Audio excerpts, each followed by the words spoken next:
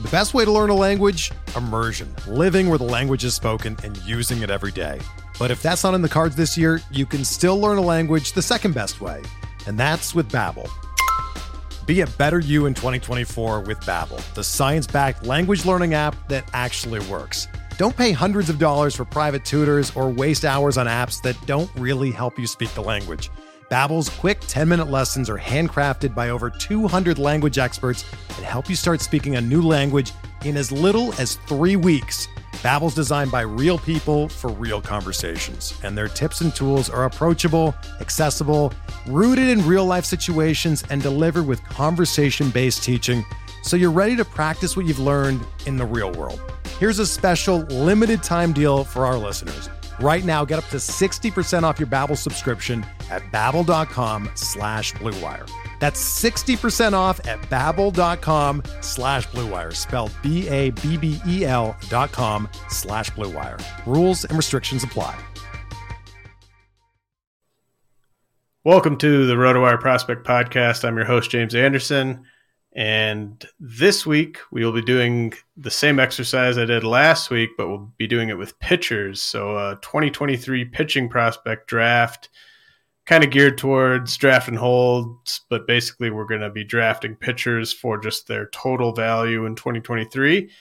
And I'm very fortunate to be joined by Eric Cross and Chris Clegg from Fantrax. I'm sure you guys know who they are. Really appreciate you guys joining me. How are you guys doing? Pretty good. Thanks for having us on, James. Always appreciate being on and talking prospects with you. Yeah, man, doing good. It's good to be on the show. I'm looking forward to this exercise. It's going to be a lot of fun, especially for us degenerates that are ready to get drafting for 2023 already. So this will be a good little exercise to do.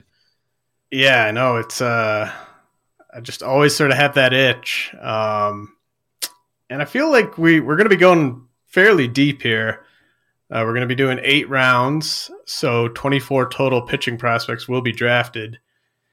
And honestly, kind of looking at the pool, feels like 24 is about as many pitching prospects as I would recommend being drafted total in a 50-round draft and hold league. It seems like kind of a weak crop. I don't know. Do you guys get that vibe at all? It seems like a lot of guys are either injured or are just graduating.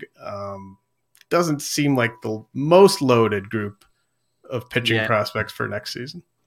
Yeah, I was kind of thinking that same thing. Like, there's some good names at the top, but after the first handful or so, it kind of starts dropping off quick. But hey, guys like Kyle Wright were drafted super late and drafted hold, Spencer Strider. So I'm sure there'll be maybe not to that level, but I'm sure we'll find some have some nice hidden gems again next year, as we always do. Yeah, I think the exercise is a little tougher than hitters for sure. I think you have much more variety there. So it'll be interesting. It was fun putting together the list and challenging in a way. So you're right. I think a lot have graduated and the others may not debut next year, a lot at the top. So it was fun putting together this list. So, well, after I gave that awesome sell job about how tough it was to find 24 pitchers, let's get cracking. Eric, you have the first pick. So who's going to be the top pitching prospect for 2023? This one was fairly easy for me. There's a few others I like high up in this list, but I'm going to go Grayson Rodriguez. I do think he's up very early next year. If it's not opening day, it'll be, one of those a few weeks into the season scenarios. And he is, out of all the pitchers I've seen live over the last, 5 years or so, I think he's probably the best one I've seen. He's at the 4, above average or better offerings. Really good changeup, good fastball, 2 good breaking balls, advanced feel, can locate, just everything you want from a frontline starter. He probably would have already debuted if he hadn't missed a couple months due to the injury earlier in the year, but he's back now. I think he'll be up early next year. He's one that I think can transition fairly easily given what I've seen from him and said his advanced feel. I think he'll be one that'll make that transition a little easier than others, but who knows? He's still a pitching prospect, so we never know. But he's, I think, offers the best combination of ceiling and floor for next year. So I will take Grayson Rodriguez number 1 here. Yeah, I thought that was the right pick. The main concern, I think, with Grayson is not the stuff or the command or anything like that. He's at 65 innings for the year right now. So it's just kind of a matter of how many innings are you getting from him in the big leagues next season. Right. Do you think he's a candidate to go to the AFL? Do you think he's a candidate to kind of stack onto that 65 innings before the end of the season? I think so, especially with him getting back now, healthy again. Now, I don't think they'll pitch him a ton out there, but I can see them giving him like a handful of starts, 4 or 5 starts or so, maybe get that inning count up to 85, 90 or something like that. And hopefully that'll allow him to get to, maybe like the 120 range next year. I think that's fair to expect. And I think if you can get 120 innings out of him, maybe that'll be a little less than probably, some of the guys that will be taking next few picks here. I think just the quality will definitely, be very, very good. So yeah, I think that'll be pretty solid. Yeah. And I think or at least I've learned in recent seasons to not necessarily write pitchers off because of a perceived sort of innings cap necessarily. I mean, it depends on what the price is. And then we've also learned this year that Orioles pitchers can be, they can be pitchers we target. I've been using Kyle Bradish and Dean Kramer in some leagues down the stretch here. It's been pretty solid. Do you guys, where do you think Grayson Rodriguez going? Because I mean, he will be going, and it's not going to be just a draft and hold thing with him, right? He's going to be going in, I think, every redraft league, unless it's just the shallowest league ever, because people are going to be chasing that upside. There might be a chance he breaks camp in the big league rotation. Like, where would the price have to get on a guy like that with that type of talent, but also maybe that sort of innings cap where you would still be comfortable drafting him without any big league experience? That's a tough spot. I genuinely have no clue where he will go. With the uncertainty that he does break camp, I think it's probably post 200. But I imagine if it's announced, obviously, that he's going to be with the team, it's going to skyrocket. So, I mean, that price tag, if it was post 200, I have no problem. And maybe even you get in the 150 range, but then you're getting into some questions. If he doesn't, pitch, full season in the majors, then you're really missing out on some talent there in that range. So it's just tough to peg where he could even go at this point. Yeah, I was going to say 225. That was kind of the first number that stuck out. And I think that's probably where he'll probably settle in, somewhere post 200. But yeah, I think like Clegg said, if, we get to like third week of March and it's looking like, or they announce it or it's looking like he's at a break camp, yeah, that's going to jump about, 40 to 50 picks or so. Yeah, I think sort of how he does in spring training will definitely shift his ADP significantly in one way or the other. But yeah, I mean, I think you guys are right on there. If it's post 200, even post 225, there's a argument for taking him there, I think. All right, we won't spend that much time on everyone, but I think I think Grayson kind of warranted that. So Chris, over to you. This was the first was easy. I had G-Rod at the top 2, and then after that came some debate, but I ended up settling on Hunter Brown as my number 2. With Brown, I still feel pretty confident that he has a rotation spot next year. I feel like he was pretty underrated, and for a while as a prospect, I think people finally started coming around on him. But you look at what he did this year, especially in the PCL, and how dominant he was. Of starters with at least 80 innings in the PCL, you had Hunter Brown that had a 2.55 ERA and Ryan Pepio who had 2.74. And then the next best ERA was a 3.82. I don't think people fully realize how hard the PCL is to pitch in, and he excelled significantly. We've seen the fastball. It's an excellent pitch. You've seen it on display in these 2 starts. Mixes in the curve, slider, even got a changeup that he mixes in some. I don't think we've seen the changeup in MLB starts yet, but he does throw it some, as we saw in the minors. And a really well-rounded arsenal, pretty solid command, and I feel pretty good about him having a rotation spot. Despite Houston being pretty crowded, I still think he will pitch his way in and earn a spot. And I just can't see him going back down and starting in AAA next year, especially with the performance we've seen in the majors, and especially if that continues.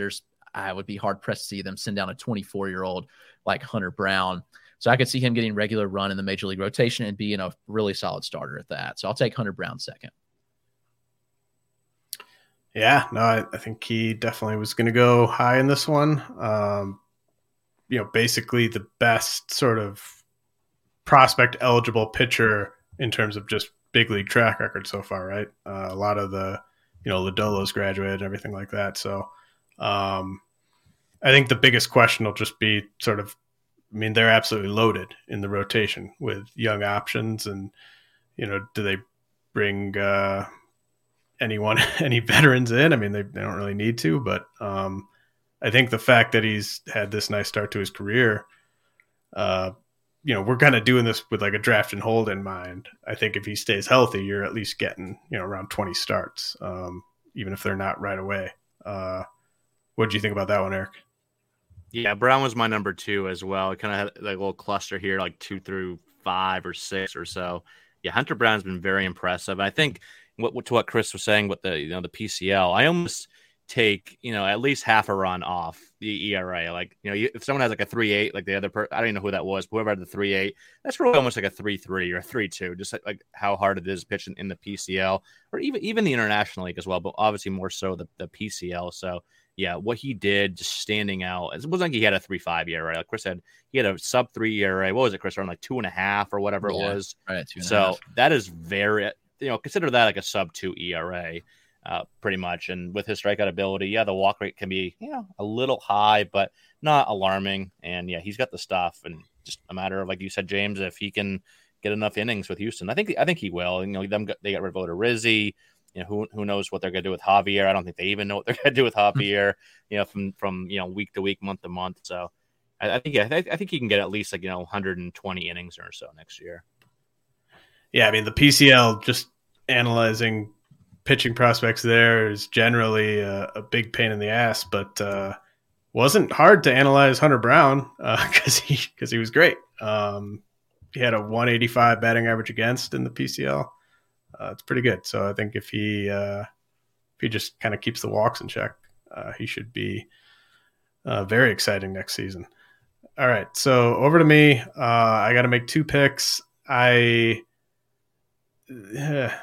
This is not necessarily what I would like to do, but I'm going to take 2 very young pitching prospects that have had, maybe the 2 biggest breakout pitchers in the minors this year, Andrew Painter and Ricky Tiedemann, going for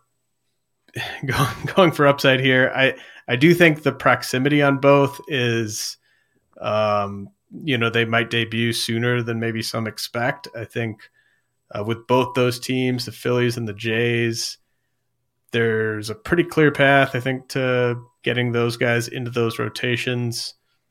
And I think it could be kind of, for both guys, I think they might be given an outside shot at winning a spot in camp, but I could see them both kind of, go to AAA for 8 starts, dominate, and then you're in the rotation for the rest of the year, that type of thing. And taking 2 pitchers this age with this amount of experience who throw this hard, I'm basically hoping to go 1 for 2, right? Like I'm not expecting Painter and Tiedemann to both hit, but I guess the idea is just that they both have such immense upside that if one of them hits, I'll be happy with that. Yeah, no, for sure. And some people might think that might be a little bit aggressive, but think back, this time last year, how many people would have said that it was crazy to think that they'd both be in AA by the end of, even by the middle of 2022. And I haven't just seen Painter, but I saw Tiedemann. Man, he was running for 3 innings, but he was incredibly, incredibly impressive. Like the advanced just feel for everything that he had as a 19-year-old, and it was his AA debut, was insane. So yeah, if you get one of those 2 to hit, you're looking pretty damn good. Yeah, I agree. And I think that we've seen this year that more teams are going to be aggressive pushing prospects. And so I'm more comfortable going into 2023 taking a younger prospect, knowing that if they're advanced, they will be pushed up. Yeah, and I think the reason I prefer Painter to Tiedemann, I took both of them, but if I had to take one, I would take Painter. We've just they've both been dominant, But to what you mentioned, Eric, when you saw Tiedemann, they've really managed his innings in sort of a, you're going to go 3-4 innings per time out, at least sort of down the stretch. And Painter, like, he's been going 5, 6, 7. Just really impressive how deep he's been going into games and how dominant he's been. So, Sure. yeah, I mean, those guys have just been out of this world this season. Back to Chris. All right, so this was a tough one, and this is somebody that's actually likely to graduate, but before the season's in. But we kind of set the parameters that they're still prospect now, and that's Brayan Bello. Nope, you can't snipe me on a Red Sox, Chris. You cannot do that to me. Sorry, you let him come back to me. So, well, actually, you've only had one pick. So. You had to take him 1-1. Yeah, you didn't have a choice. Sorry. I love Bello, but I'm not taking him over my boy G-Rod. Nope. I think we've seen some progression with Bello happen. Obviously, the last start was a little far from ideal against the Orioles. He did walk 4, but he did strike out 7 on the flip side. So we've actually seen him mix with the pitch mix a little bit and kind of changing things up a bit, using the sinker a little less. And he's been successful with it. The stuff with Bello, I don't think has ever been a question. I think with him, it's more of getting the comfortability in the major leagues and just being able to control his pitches. When he's off, he's off. You see it. He's at the high walk games, and it hurts him when he misses his spots. Like he's prone to allow a ton of hits and walks if he's missing his spots. But when he's hitting the spots, he's very efficient. His stuff is nasty. I mean, the two seem nasty. You see the changeup pretty nasty as well. The slider he's been using more. And while the pitch hasn't been great this year, I do like it overall and think that it can be a useful pitch moving forward. So it is a pretty well-rounded arsenal. And if he harnesses in the command some, I think Bello is going to be extremely useful and underrated next year. So you can get him fairly cheap, I think, just based on the surface stats you've seen, because he has a 5.79 ERA and a 1.74 whip. But you look a little more into the hood, and he's got a 4.20 OCRA and a 2.95 FIP, which impresses me as well. So when you see those kind of metrics like that, I feel like that there's more that we haven't seen with him yet. And I saw him a good bit here when he was in Greenville in high A, and just really love everything that I saw with him. So I think Bello's going to be a breakout next year, and I'll gladly buy him here in the spot. Yeah, I mean, I think everything you just alluded to, I mean, that's sort of that's why you want to be paying attention in September. Like, I think that's step one to doing well in 2023 is really paying attention to what's happening in September and that first week of October down the stretch here, because this is where you start to sort of see signs of a breakout, and Bello's definitely showing those. I do think, we just keep getting smarter and smarter, it seems, as a fantasy baseball community. So I think a lot of people are going to sort of catch on to this with Bello. Do you guys think that, enough, like I could see us going to First Pitch Arizona and, someone is mentioning Bello in their presentation as this guy who showed a bunch of flashes down the stretch, and then everyone hops into DC and he starts getting pushed up. Do you think the market will kind of keep the price in a manageable range all off season, or do you think that the hype could maybe get too loud here? I think if he keeps pitching well, I think the ADP is going to rise pretty quickly. I think if you see, early drafts on, Fantrax and NFBC compared to, February, March, I think you'll see a good 50 spot gap, between those time periods. So yeah, Bello, I love Bello, obviously. And I was telling everybody to buy low on him when, first handful of starts, but like the stuff is really good. So yeah, the upside, he's the best pitching prospect we've had come through here in Boston in several years now. So yeah, very, very exciting to see what he can do over his first full year. All right, Eric, over to you for a pair. So unfortunately with Chris sniping me on my boy Brayan Bello, but I got two others here that I feel pretty good about. This is the last couple in my kind of cluster of tier 2. First, I guess doesn't matter whatever, but I'll go Taj Bradley, Tampa Bay Rays. He's been a guy that's had a huge breakout year this year. He got up to AAA first 6 starts or so. We're not good. I think the ERA was like above 7 in those first 6 starts. But overall, he had a 1.70 ERA in 16 starts in AA. high strikeout rate, low walk rate. And then after he kind of got his feet wet and kind of settled in at AAA level, the last 3 starts have been very good. 6 innings each of the last 3 starts, allowing only 3 runs and 11 hits, 3 walks, and 17 strikeouts in those 18 innings. He'll never be like a huge K rate guy. I don't think he's like 30 plus, but a guy that can give you an above average, 27-ish % strikeout rate. Like I said, keeps the walk rate in check. Good fastball, good slider, solid enough changeup as well. So I think he's a guy that with his AAA experience this year, I mean, he's got 9 starts in now, and I think he's pushing like 40 innings or so. 42 innings right now. So I think he's a guy that, maybe he doesn't break camp again, but I think similar timeline to G-Rod, just a guy that can get up, by the end of April, and probably even one that could pitch another 15, 20 innings more. I could see him getting to like that 140 range, possibly. He was 103 back in 2021, and so far 116 this year. So I don't think another, up to 140, that's pretty, in line with his jump this year.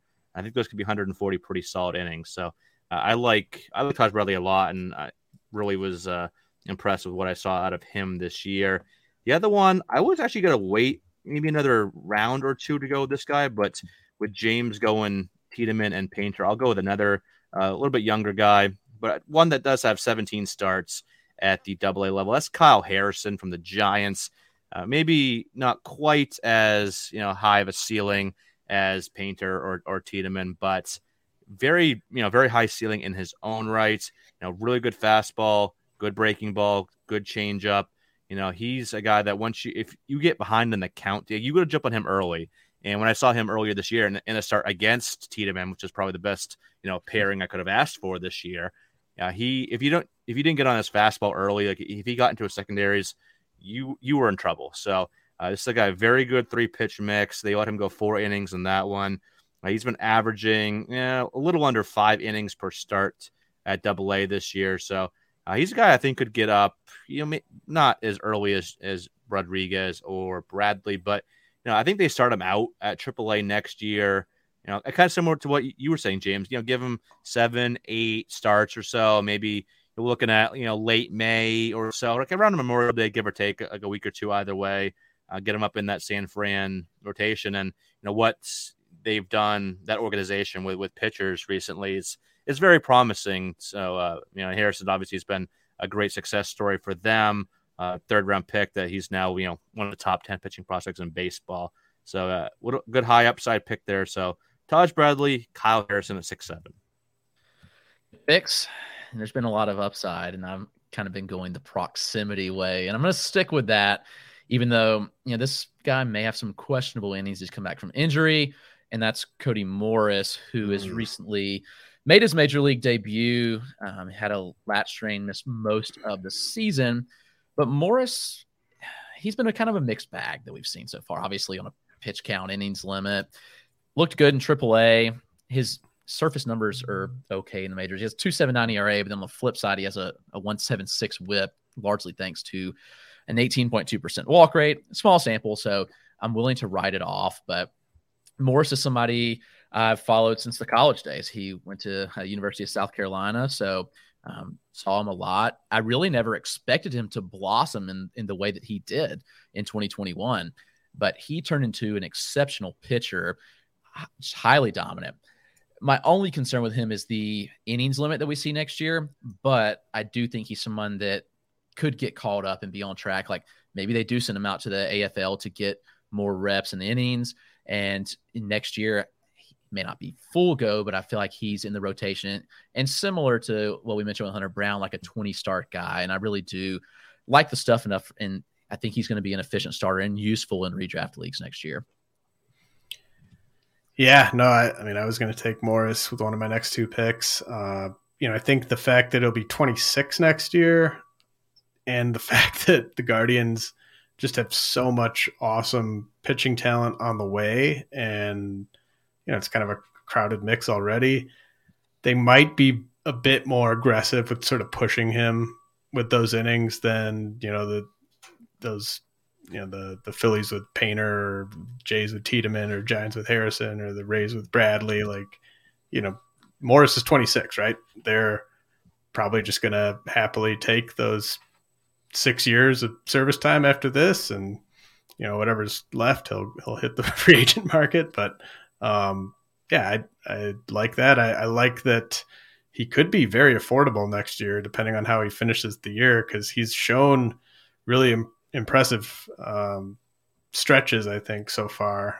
It's just a matter of, what he walked 4 and like 3 1/3 yesterday. I mean, he's just got to throw more strikes, but just 3 starts in the big league. So yeah, I like that pick a lot. All right, I am gonna sort of get back to my bread and butter with the proximity stuff. No more high octane teenagers here. I'm gonna go with Kyle Muller, and I'm gonna go with Ryan Pepiot. And obviously, we've seen both of them in the big leagues. They've had some ups and some downs, and sort of similar in the fact that the control has kind of been their bugaboo when things have not gone right. But I love the strides that Muller's taken there over the past 3 months or so. I think he's really improved as a pitcher. The stuff is obviously there, and the frame to handle a bunch of innings is there. I think he's kind of emerging as a true starting pitcher, and we've seen how good Atlanta is at developing.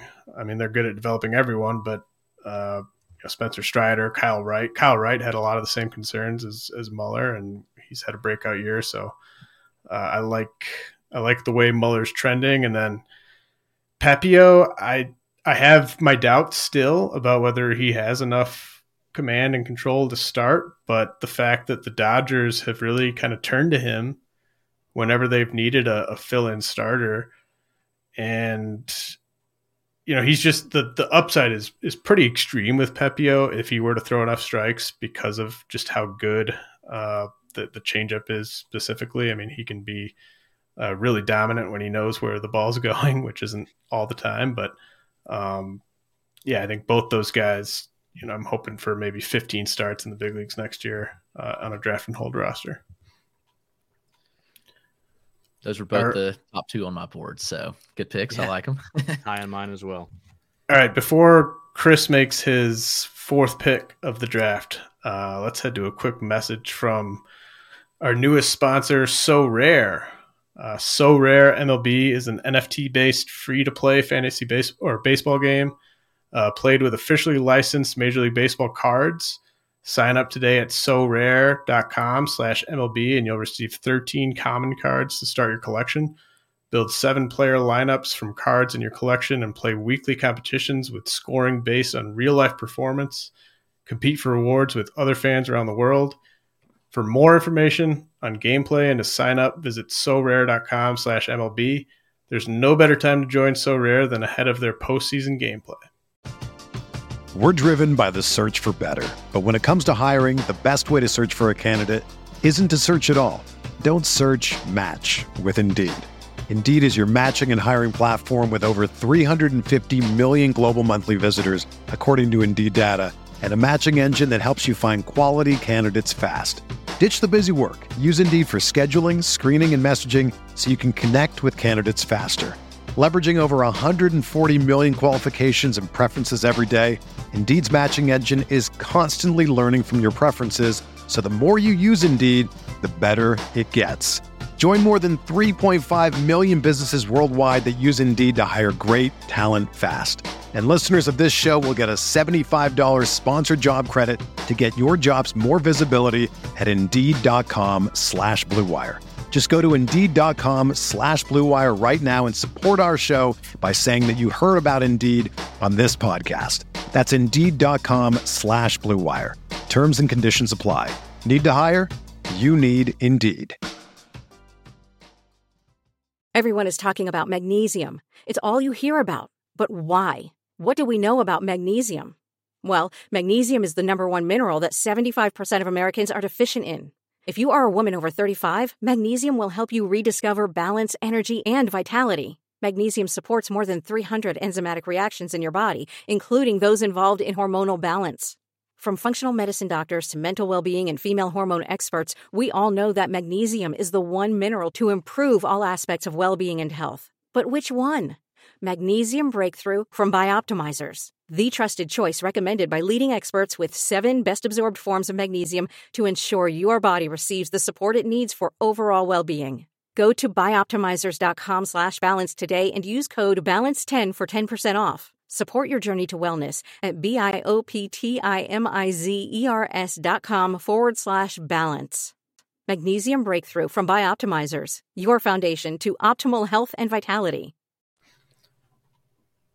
All right, Chris. So you are on the clock for your 4th pick. All right, this is. Oh, actually, before you make the pick, quick, Mueller, you are, as people who are watching on video can tell from your background, he's coming up for your squad. How do you think he figures into their rotation plans for next year? That's a tough one, because of the depth they have. It's interesting. Like Anderson, I feel like is completely out of the mix. Honestly, I think they probably decline Morton's option of $20 million. I could see them trying to restructure it, but I don't see them picking that up. And Odorizzi, I think, has another year of control, but I don't really see him blocking Mueller. So really it comes down to you have Fried, Strider, and Wright. Maybe Morton's back. And I think that Mueller would be the next on the pecking order. We've seen Elder a lot, but I really do I think Mueller's the better pitcher. So from that standpoint, I think we see Mueller probably get a crack early on. If he doesn't break camp in the rotation, I think he gets the early crack and has the chance to run with it too. Okay. I like the sound of all that. All right. Now you can make your pick. All right. So I think this pitcher's price is going to be pretty depressed for a couple reasons. Cade Cavalli is the pick. Cavalli made his debut. It was much anticipated, and it stunk. Another way to put it. He allowed 7 earned in 4 1/3. Just bad all around. And then he has the injury going against him as well. He has a shoulder injury. He is throwing, but they're not going to push him. He's not going to pitch the rest of the season. So I think the price is going to be pretty low on Cavalli, but the talent is there. And Cavalli did make some strides this year in AAA that I thought were really encouraging. Really saw him push the walk rate down a bit. That was always my concern with him, was the walks. The stuff was always there, and just the concern with the command control. And we saw that kind of come around a bit this year. Didn't strike out as many as we had hoped, but still put up solid numbers in AAA at 3.71 ERA, a 1.18 whip, 26% K rate, and a sub 10% walk rate. Even if he was hovering around there, like, you can live in that range. So Cavalli, I do think is going to be fine. There may be some offseason concerns about the shoulder, but I'd say it's pretty good news that he's throwing and on throwing program right now. So I'd expect him to be pretty fully ready for 2023. And who on that roster is going to take starts from him? This is one of the most open rotations there is in baseball. So I think Cavalli probably gets, a rotation spot out of spring training and has a chance to run with it and be one of their best starters, honestly. So I like Cavalli, and I think you can get him a pretty low price, honestly, just based on those things I mentioned. I think that's a really good pick, and I think you're dead on. He's not going to return this year, I wouldn't think. And the redraft crowd, people are sharp, but people are going to see, they're not going to realize necessarily all those contextual things that you sort of laid out, and sort of how there were just peaks and valleys in his season. And he obviously had a really rough debut. So I think he will be available at a discount in draft and hold leagues for those reasons. All right, Eric, you are up for your 4th pick and your 5th pick. Yeah, my 5th pick. Yeah. I like Cavalli a lot. I saw him last year, and he was just so dominant. He's kind of like a slightly less great Hunter Brown, where it's like the stuff's really good. If he can limit the walks, he's going to be great. So I like that pick a lot. He was one I was considering here. So I was actually considering 3. So, Chris, you made my job a little easier. So thank you for that. You owe me that after taking Bayo earlier. Gotcha. So I will go first of back-to-back here. I'm going to go Bobby Miller from the Dodgers. A similar guy. He's had kind of an up and down year. Started off kind of not bad, just kind of, meh, not as good as we expected, I think is the best way to put it. But he's really gotten, better as the season progressed. He's got AAA recently, 3 starts up there, 3.38 ERA, over 18 and 2/3 innings with 24 Ks, just 3 walks. He's been limiting the walks very well this year, still striking out a ton of guys. But I think, or I'm hoping, that 4.27 ERA that you see on the surface will lead to people passing on him for other arms because, I don't think he's going to have a ton of innings next year. Like, I don't envision 140, 150 because, like I said, Pepio's in the mix as well. And obviously the Dodgers just have an endless amount of arms. They always do. But if he can get 10 to 15 starts, which I think is realistic, maybe it's not all at once. Maybe it's, spot start here and there, kind of like how they've used Pepio this year. I think if you can still get, a good 70 to 90 innings out of him next year, and he threw, so this year he's at 109 and 2/3. So probably start again AAA next year, a handful of starts until they need him. Just be interesting to see how they kind of utilize all these guys and find innings for him and Pepio. But I do think at some point, injuries always happen. Obviously, you got an aging Kershaw, and Gonsolin hasn't proven to be the most durable guy around either. So I think you'll find some starts for both him and Pepio. So I like Bobby Miller a lot for this. And then the other one, I'll stick on the West Coast and go with a guy that, when you look at his baseball reference page, is absolutely mean mugging you in this profile picture. Ken Waldichuk, Oakland Athletics, went over there from the Yankees in that Frankie Montas deal. He's gotten 3 starts with them so far this year. They haven't been great. 5.40 ERA, 5 walks to 14 strikeouts across 15 innings. But he's a guy that he's always struck out a ton of guys. Look at this year between AA and AAA in 95 innings, 137 strikeouts, and a walk rate right around 9% or so.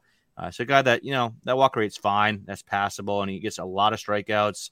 He's pitching in Oakland. I don't see really a lot of competition, that's going to beat him out. And obviously it's Oakland. They're not going to bring anybody in of note. So in fact, he's already up here pitching right now. Get a couple more starts for the end of the season. Should be a lock, unless something drastic happens. Should be a lock for that rotation out of spring training next year. And I think he's a guy that'll get undervalued in drafts. He's going to be a guy that probably gets you 25 plus starts. He's pitched 95 innings in the minor leagues this year, 15 at the majors, so 110. I think he could approach 140, 150 innings pitch with solid enough ratios and a pretty decent strikeout rate as well. So I think he's going to be a guy that's undervalued, and usually a lot of Oakland guys are just because it's Oakland, but could return some pretty good value in a draft and hold. So I'd be happy to get him in that format. Yeah, it's kind of it's sort of the gift and the curse of being in the A's rotation. He's gonna get as many starts as he can make. If he stays healthy all season, he'll make 30 starts. But then it's just like how many wins is he gonna get with them? But that'll probably get factored in. I mean, Cole Irvin's got 8 wins. Blackburn, what did he get before he got hurt? Is anybody in double-digit wins for them? Blackburn's got 7 wins. No chance. I don't even have to look that up. Not to get off topic, but you see the another thing. I think Mike Kerwin posted that at the time, this was a few days ago, nobody on the Marlins had over 40 runs scored this year. That's crazy. Wow. Yeah, Jazz Chisholm is the leader in runs. Yeah, and I don't think anybody would because the next 2 were injured, so the highest active guy was at 32 or something like that. So I'm not to get off topic, but you just kind of made me think of that with this win stat for Oakland. That's just crazy. Well, I normally don't give a crap about pitcher wins in terms of how I'm organizing my board and stuff like that. But I've just noticed this season, even in leagues where I've got stellar ratios, I'm struggling in wins, and it's so annoying to be light in that category because it's a tough one to make up ground in. So I might overcorrect and be sort of biased against guys on teams like the A's and the Nationals and stuff. But I mean, you'd have to go back to, could you argue that Cade Cavalli and Ken Waldichuk, of every single pitcher we've drafted, like might have the best odds at 20 plus starts next year. I mean, it's probably just so wide open for those guys, right? Yeah, it's probably them, maybe Bayo, but yeah, there's definitely two of the top ones. Okay, so back to you, Chris. All right, so I'm sticking with my proximity and older prospects and going to a guy recently traded Chicago, Hayden Wesneski. I was hoping he'd fall back to me, but I knew he wouldn't. I think it's been kind of underrated how good he's been. His first two starts when he was traded to Chicago in AAA were awful. 8 earned in 1 2/3 innings, and this next one was 4 earned in 4 innings. But his next 3 after that, he pitched 5 in each of those and only allowed 1 total earned run. So 1 earned run in 15 innings with 15 Ks as well. So you're looking at a guy who's going to give you about a strikeout an inning. He keeps the ball on the ground a lot. And he's also debuted and pitched pretty well. Like, I've liked what I've seen out of him at the big league level. He's not going to blow you away with strikeouts. I don't think his arsenal is not really conducive to that, but I think it's good enough to get enough strikeouts to be a solid starting pitcher. And again, I'm looking at rotations that just really have a lot of openings. And I see a rotation in Chicago that has very few starters locked in. I mean, is Stroman their number one guy, like, moving forward? If that's the case, like, there's plenty of room for guys. And I know they could go out and do some things in the offseason, but it's just wide open for Wesneski to really take a spot. And with everything I've seen so far at the big league level, it's just backed up what I thought of him as a prospect. And I think that solid arm that's underrated. So I think he's going to get plenty of run and starts next year in Chicago and be a pretty solid starting pitcher. Yeah, I like that pick a lot. I was definitely going to take him with one of mine if he were there. Yeah, I think he's I mean, even non-drafted in old leagues, like last pick towards the end of the draft, something like that, because he's going to make that rotation, I would think. And yeah, it's a good division. So yeah, I think it's a really strong pick. All right. Yeah, these are not the funnest picks to make at this point. I'm going to take Brandon Pfaadt of the D-backs with 1. That's Pfaadt. That's how the cool kids spell fat these days. You know, he's got some stuff working in his favor. 155 and a third innings thrown this year so far between AA and AAA. So I mean, he's right up there with some of the leaders in the big leagues. Yeah, so that's got to be like pretty high for minor league pitchers. Yeah, I wouldn't be surprised if he's leading the minors in innings pitched. And we were talking about how impressive it was what Hunter Brown did in the PCL. Pfaadt's got I think he's actually got the exact same batting average against as Brown did, 185. Keeping the walks in check. So not, maybe not the highest ceiling, especially relative to some of the other guys we've taken, but I think he's ready for the full workload next year and full starters pitch mix. So I'm kind of hoping he's like a number 3 starter, that type of thing, long term for them. And then this next one, I might actually go against my pre-draft board here. All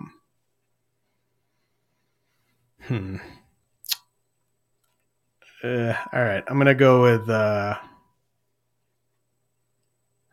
Gavin Williams. Oh no, no, knife to my heart. Yeah, it's been really impressive what he's done this year, right? I think my main drawback with him is just sort of how crowded that thing is. No AAA experience yet for him, but injuries happen, and I mean, I think he's pretty much big league ready. I know that's tough to say about a guy who's never pitched at AAA, and this is his first pro season, but I don't think he's got much more to prove down on the farm. And he's one of those guys where you just want him to stay healthy. And so I think if a spot opens, if he's pitching well at AAA, he could be up sooner than we expect. So I'll go with Gavin Williams at the Guardians. Extremely high ceiling. I think you could make a case for him as like a borderline top 5 pitching prospect for Dynasty, but I think he will debut at some point next year if he stays healthy. Great. All right, Chris, over to you. All right, so I'm going against the grain of what I've done and taking kind of a more long shot but upside in Yuri Perez. Yeah. I'm about somebody that's not even going to be 20 when the season starts. He'll turn 20 in April, but I really do think that the Marlins plan for him to be part of the rotation at some point next year. With the way they've pushed him, I mean, yeah, the numbers haven't been, studly at AA, but the stuff is still incredible. And talking about a generational talent in Miami, like looking back to like Jose Fernandez, like that kind of talent. And we saw that they pushed him young as well. So it wouldn't surprise me. We did see him get 73 innings in AA, and he's dealt with some injuries and kind of faded a bit down the stretch, but it doesn't particularly worry me too much. And I still think that he's going to be fine and still an elite arm at that. And I think he gets a shot probably by mid-season.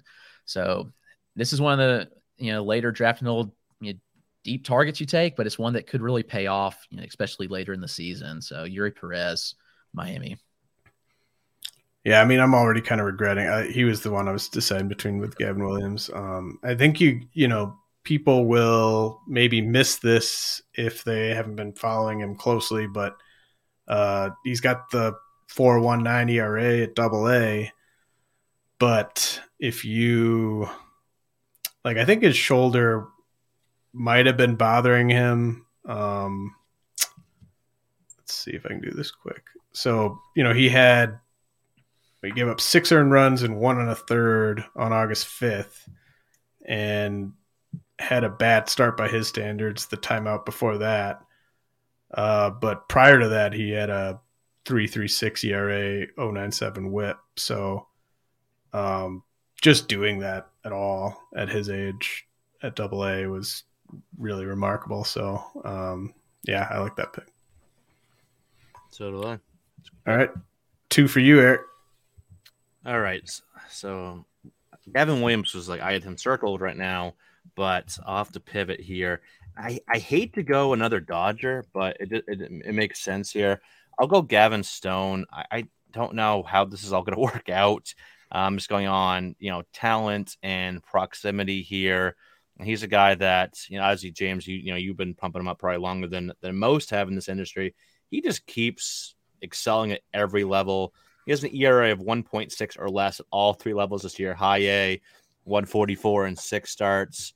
Double A, 160 in 13 starts. And Triple A so far, 159 in 3 starts. Overall, 156 ERA, over 109 2/3 innings, 150 walks to 42.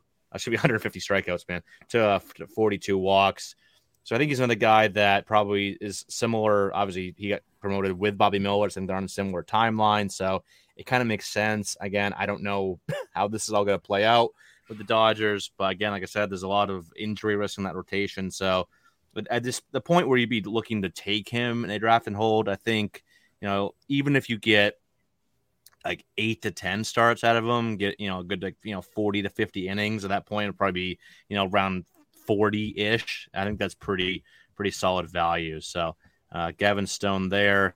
And I'll go to Arizona for this next one here with Ryan Nelson, a guy that's made 2 starts already with the Diamondbacks this year and 2 pretty damn good starts at that. Combined 13 innings, 6 hits, 0 earned, 2 walks, and 13 strikeouts for a .62 whip. He's a guy that you look at his AAA season in the PCL at Reno, 26 starts, 5.43 ERA, not great. And the strikeout rate did dip a pretty sizable margin down from where he was at in AA. But, I'm still a believer in the stuff. And, the fact that he was always a big strikeout arm before this. Like you look at all of his K rates, back in the days at Oregon, in college, and then, his 2019 professional debut in short season A ball at the time. And then last year, high A and double A, he just always struck out a ton of guys. He's, slowly been improving his strike throwing ability, lowering that walk rates over the last couple of years. That's been really encouraging to see. And, maybe the ERA and whip isn't great next year. Maybe he's more like, low to mid 4 ERA and, 1.2 to 1.3 whip type of guy. But I think he'll give you solid strikeouts and, plenty of volume. And, I think for where he'll probably get looked at in these draft and hold formats, I think people will look at the, hopefully he doesn't have too many good starts here to ruin that good value you'll get out of him. I hope people focus more on that 5.43 ERA from AAA, but really like the combination of, ability and, volume that he could probably give you next year, because Arizona, not a lot of, like similar to kind of what we were saying with Oakland, is not a ton of, great pieces there. So he's already gotten a couple starts here, get a couple more for end of the season. Probably another guy that gives you maybe 25 plus starts in 2023. So I think he'll be a good value pick in draft and holds. Yeah, definitely. I was interested to see where he'd get taken. And I mean, his numbers at AAA, I mean, that's the PCL, right? And that's what makes what Brown and Fat were able to kind of do that much more impressive. And I think we're like Dre Jameson had terrible numbers in the PCL too. And he's going to make his debut here in the coming days. So really, I did not expect, I knew he'd fix something recently at AAA. I did not expect Ryan Nelson to be anywhere near this doing good this in those first two big league starts. But here we are. All right. Chris, over to you for your second to last pick. All right. So I'm head up north to Minnesota with Louis Varland, who also recently made his debut. Seems like Varland's minor league season kind of flew a bit under the radar. He's been really good all year. He had a couple bad starts to begin the year, but in 20 minor league starts since May 1st, he has a 3.07 ERA. That's between double and AAA, with 124 Ks in 105 innings. So the innings are certainly there, running a 20+% K minus BB rate, good batting average against. And that's even with a fairly high BABIP, 331 BABIP against is fairly high for a pitcher. So Varland looked good in his debut as well. And while the arsenal's not overly flashy, he's pretty fastball heavy. He does, mix in the changeup, slider, and even a cutter often enough to be useful that I think he has the ability to stick as a starter.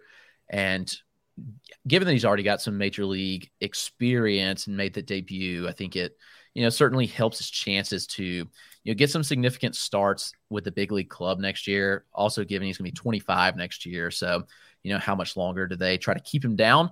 So Varland's one that I think could be an intriguing late round target. Nice. Yeah. His sort of second half run was so under my radar that it was an oversight and I didn't rank him on my last update. And then someone corrected me and I was like, oh yeah, he should definitely be ranked. So I rectified that. But yeah, I mean, great big league debut. I think the Twins seem to know what they're doing when it comes to developing pitching. So like that pick. All right. Time for my last two picks. Believe it or not, I'm actually having a hard time deciding between like four guys here. But it's always how it goes with these last couple of picks of these kind of four, projects. Extremely low confidence levels on all these guys. I want to make that very clear. All right. I think I'll just go with the guys I like the most. All right. Gosh, it's so hard. All right. I'm gonna take Freddie Tarnok with Atlanta, and I'm gonna take Robert Gasser with the Brewers. Oh, nice. I'd Gasser pretty high in mine as well. Yeah. Kind of opposite situations. Tarnok, I just love the upside. There's a chance he just ends up in the bullpen, but and it's a really crowded situation in Atlanta, as we discussed with Muller, but I mean, I'd bet on Atlanta to develop him, get the most out of him. I think the strikeout upside is really high with Tarnok. And then Gosser, sort of, really nice situation. They just don't, unless Ethan Small really turns a corner, they don't really have any pitching coming besides Gosser next year. So you would assume their depth will be tested, and they obviously love him. I think he was sort of the kind of key piece in them wanting to make that Hader deal happen, and they pushed him really aggressively after getting him. So kind of a classic Brewers pitching development type of arm, and maybe not the highest ceiling, but I think he could get double-digit starts next year if he stays healthy. Yeah. All right, over to Chris. All right, so you mentioned this guy's name. He's making his debut on Thursday, and it's Drey Jameson. We've got a lot of Arizona in here. Right. And Jameson's been awful. There's really no other way to put it. So it's a kind of a last round type target in a draft and hold, but knowing that there's upside. And we have to wonder, like, how much the PCL really affected him. He's allowed a ton of home runs. He's had starts that are just horrific. So you may be asking why I'm drafting him. And it's just based on purely the upside that we've seen with him. One, he's shown the ability to go consistently deep in games. I mean, we've seen him go 7 innings pretty consistently, at least, 6 in a lot of his starts. There's big strikeout stuff. And while he hasn't shown it as much this year, especially in AAA, he's, been less than a strikeout in inning in AAA, which is discouraging. The walks have certainly ballooned, and the walks have always been a bit of a concern with him. And I'm just taking the shot from the standpoint if he could rack you up a lot of strikeouts, and in a pinch in a draft and hold where you have so many injuries, and that happens in a draft and hold league.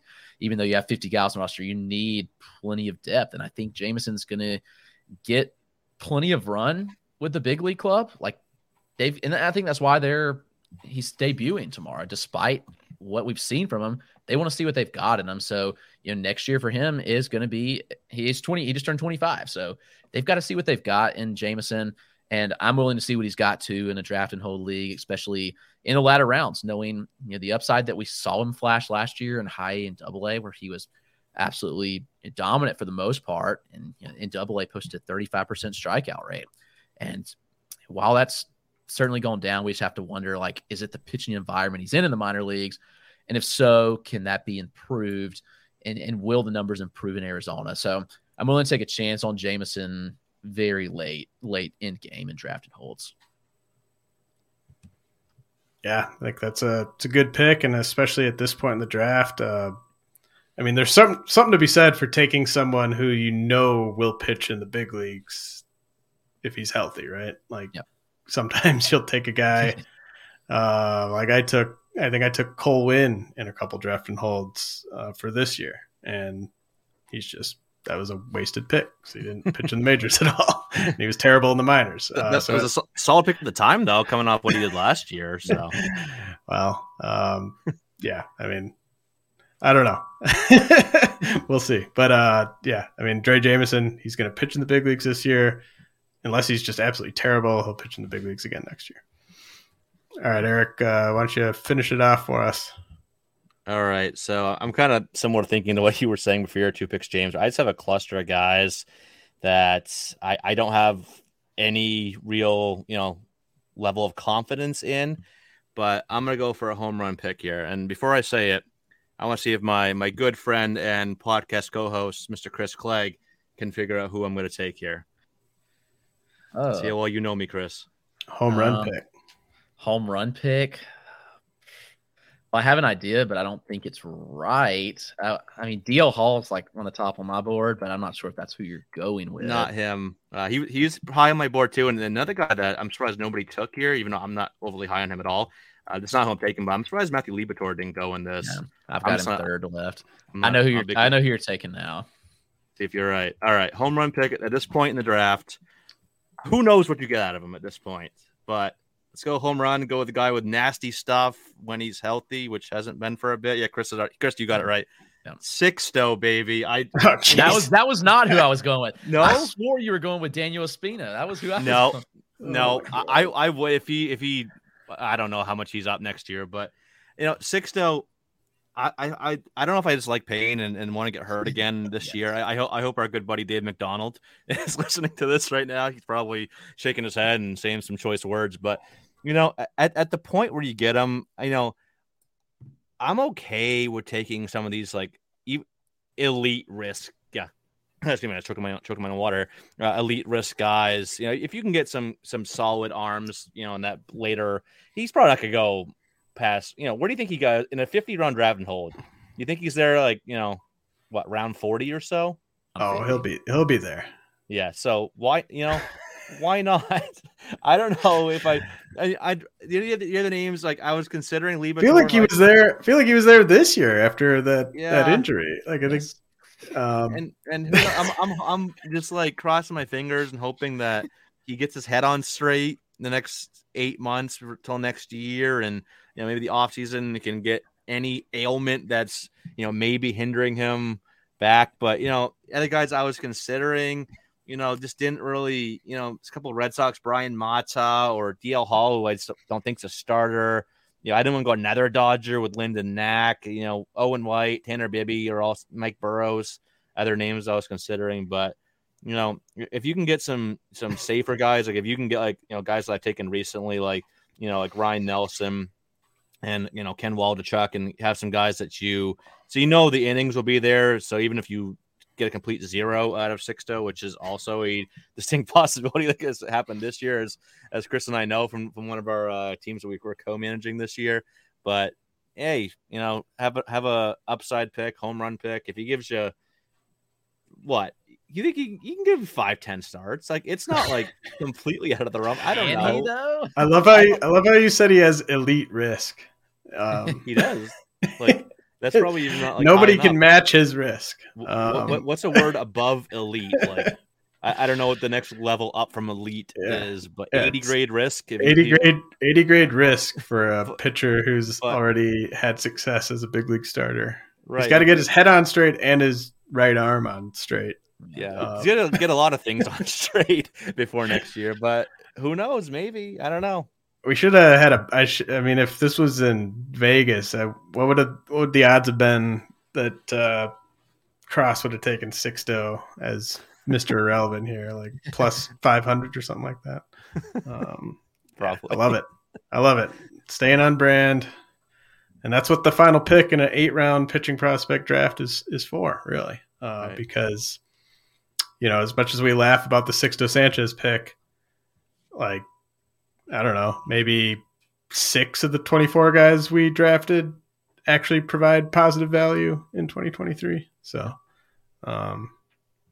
this is the ultimate exercise in risk, and who better to finish it off with than Sixto Sanchez? So, really appreciate you guys taking the time. We'll start with Eric. Why don't you let people know?